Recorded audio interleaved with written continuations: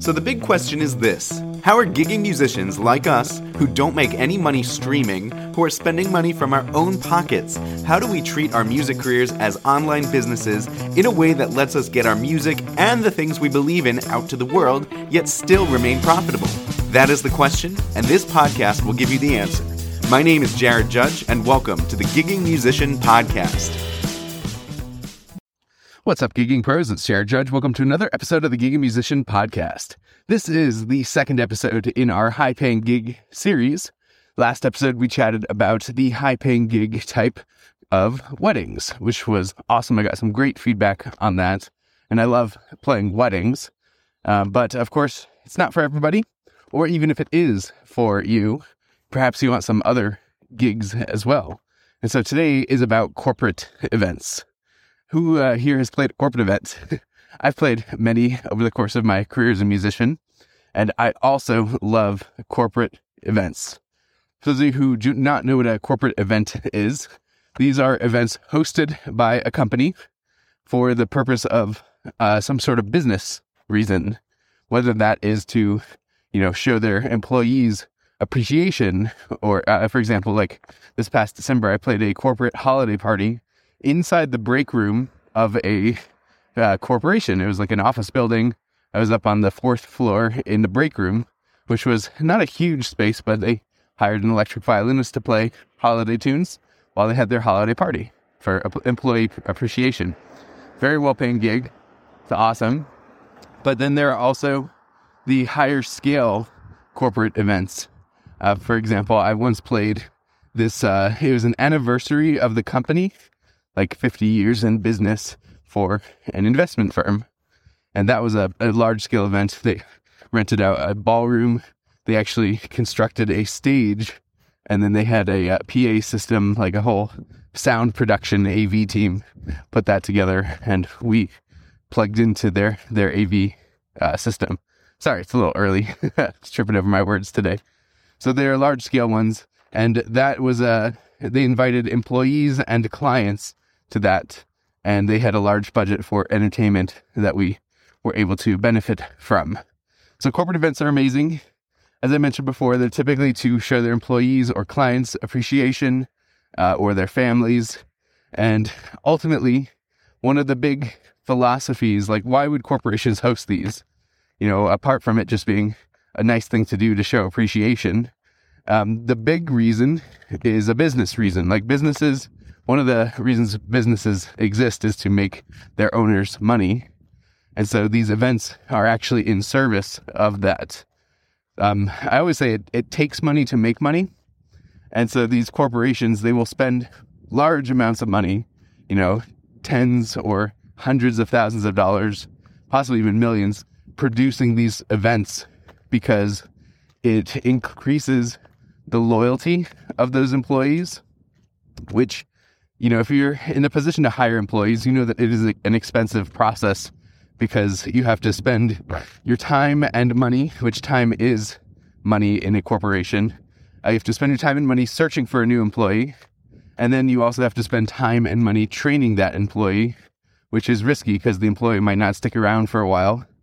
So these events help reduce the churn, which is basically just the turnover of their employees.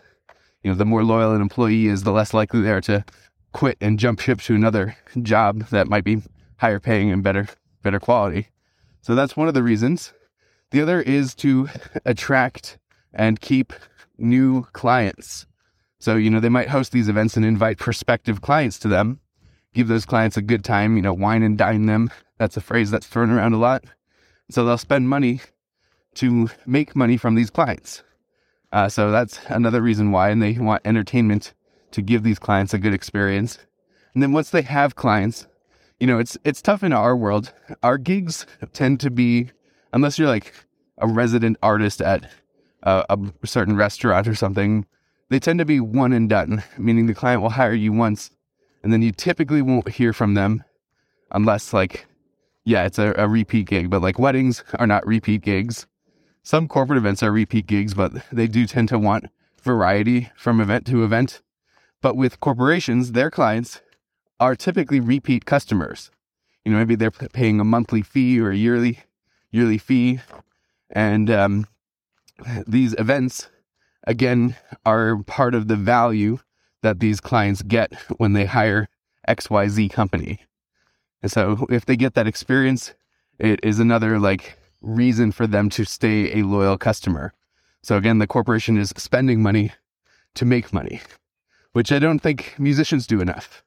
We need to invest in ourselves, not just in buying new equipment, but also in sharpening our business skills. So anyway, corporate events are amazing. They are so easy to do. I'm not going to say that it's easy to make those connections to get hired, although if you know the strategy, it is. And a lot of it is involved with networking with the right people. In fact, there is a networking organization that has chapters across the country called MPI, stands for Meeting Planners International, where a lot of these corporate event planners hang out. And if you can brush elbows with them, make some connections, and introduce them to what you do, then they're like, oh yeah, we're planning Northwestern Mutual's annual party, and we could totally use a jazz trio like you. So that's actually a very effective strategy. But I say that they're easy to do because once you are hired, there's not a lot of legwork to do. Like with weddings, there is a bit of legwork and planning because they have all those timing details that I talked about last episode. But with corporations, typically they have, the first thing is they have a professional event planner running the entire thing. Like a lot of weddings are just planned by the couple themselves, which makes it a challenging process. But corporate event planners typically have a professional event planner. This is not their first rodeo. And so they are very structured with the itinerary. They know exactly when the music is going to be playing. They literally create timelines and email them to you.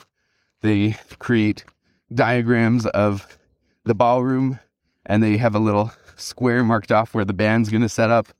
They know that bands need AV, so they make sure that they have AV and connect the band with the AV person, where you can talk about stage plot and what kind of inputs you need. And again, they hire AV teams, which is another plus because you don't have to run your own sound or hire your own sound person. So typically what happens is they hire you, then maybe you have a planning meeting with the event planner. The AV team representative might be there too. You talk about the timeline. When do you set up? When's load-in? What is the load-in situation? How close are you to an elevator? What kind of power do you need? And then they hand you over to the AV person. They ask you what kind of inputs you need. And then you're given a very clear timeline. You start playing at 6 o'clock, stop playing at 7, and then loadout is at 9 o'clock or whatever. And by the way, you usually get fed at these events too, which is really nice.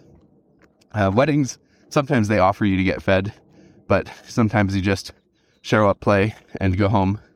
But corporate events, oftentimes they will invite you and say, yeah, we've got meals for the band. And they even might say, help yourself to some cocktails too. And that's up to you if you want to risk that. I typically do not, but that's because I'm in it for the long game and I want to be seen as a professional from start to finish. So I will say sometimes I still do accept that if I'm completely done with my responsibilities. I'm completely loaded out, no longer have to play. Now it's just, hey, have a glass of wine with the dinner that they offer you for free. So anyway, yeah, on the day of the event, you get there early, you go to the loading dock or wherever they have you loading in, you go and load in, you hook up with the AV people and get your inputs all plugged into their mixing board. And then typically they even have, it's a little more like a theater production where they have a stage manager, which might actually be the same event planner that you worked with. And they usually have a headset on and they'll communicate with you when it's your time to start.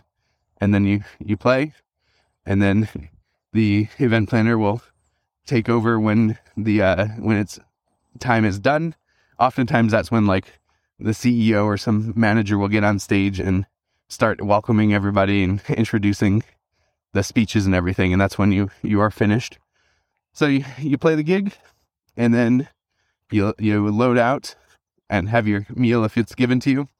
And then you get a nice big fat paycheck. So again, super easy gig. You oftentimes in corporate events, like, depends on the gig, of course, but a lot of corporate events tend to be cocktail hours, which is appropriate for all kinds of musicians, where you're playing background music. And in fact, one of these, I have a jazz group also. It's called Dream City Jazz. It's kind of an extension of my string quartet setup in Milwaukee, 3-piece jazz combo, piano, drums, bass. And they were recently hired. Well, not recently, it was last summer. They were hired to do a corporate event in the casino near us in one of the ballrooms there. And there was a big stage, and they were playing for the cocktail hour. So it was actually like the biggest sound production for a cocktail jazz I've ever seen. It was like literally concert quality speakers. They might have even had a line array of speakers for a jazz combo, which was amazing. They sounded so good. But then they were background music. It was a gigantic ballroom, so they really needed all those speakers. But yeah, that getting hired for that did not really take any work at all. In fact, it was because of my connection with a wedding planner through the strings group. This wedding planner also does corporate events. And he said, "Hey, Jared, do you know any jazz musicians?" Like, "I'm glad you asked. Here's Dream City Jazz. Here's our price quote." He's like, "Yeah, let's book them." So literally no work to sell. He just asked, and I said yes, and then gave him a price. He said, "Yep, that works. Let's do it." Signed the contract, and then, got the players, had them show up, play, and paid them. So yeah, connections and relationship building are one of the keys for this. So those are corporate events. They are very high paying. Again, the whole concept is corporations spend money to make money, and you are one of those expenses. And so get network with the right people and be a professional person to work with. And your act also needs to be professional from start to finish in order to maintain these relationships. Like, you don't want to get a gig and then get drunk on the job and blow it and then never be asked to work corporate events again. So that's the idea behind corporate events. They are amazing gigs, easy to play. They pay very well. And I love them. I hope you consider playing them. I do believe that all kinds of musicians are eligible for these. So even if you think you're not, consider it and definitely try. What do you stand to lose by trying? All right. Well, thank you for tuning in to another episode of the Gig and Musician Podcast. By the way, if you want some help getting corporate events for your act, whether you're a soloist or a large group, I would love to help you.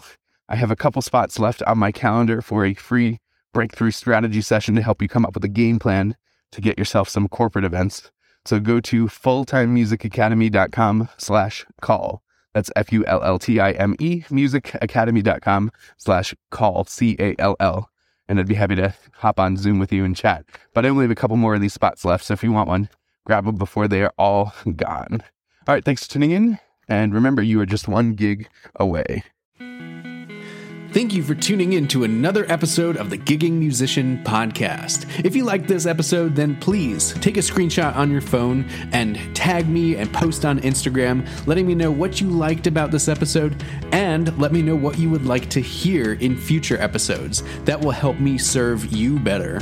Also, I would love to invite you to my upcoming 5-day full-time music challenge. Just give me 5 short days and I will show you a step-by-step plan to make real consistent income with your music. It's totally free and you can register on fulltimemusicchallenge.com. That's full-time, one word, no dash in between, fulltimemusicchallenge.com. Thanks again, and I hope to see you in my next challenge.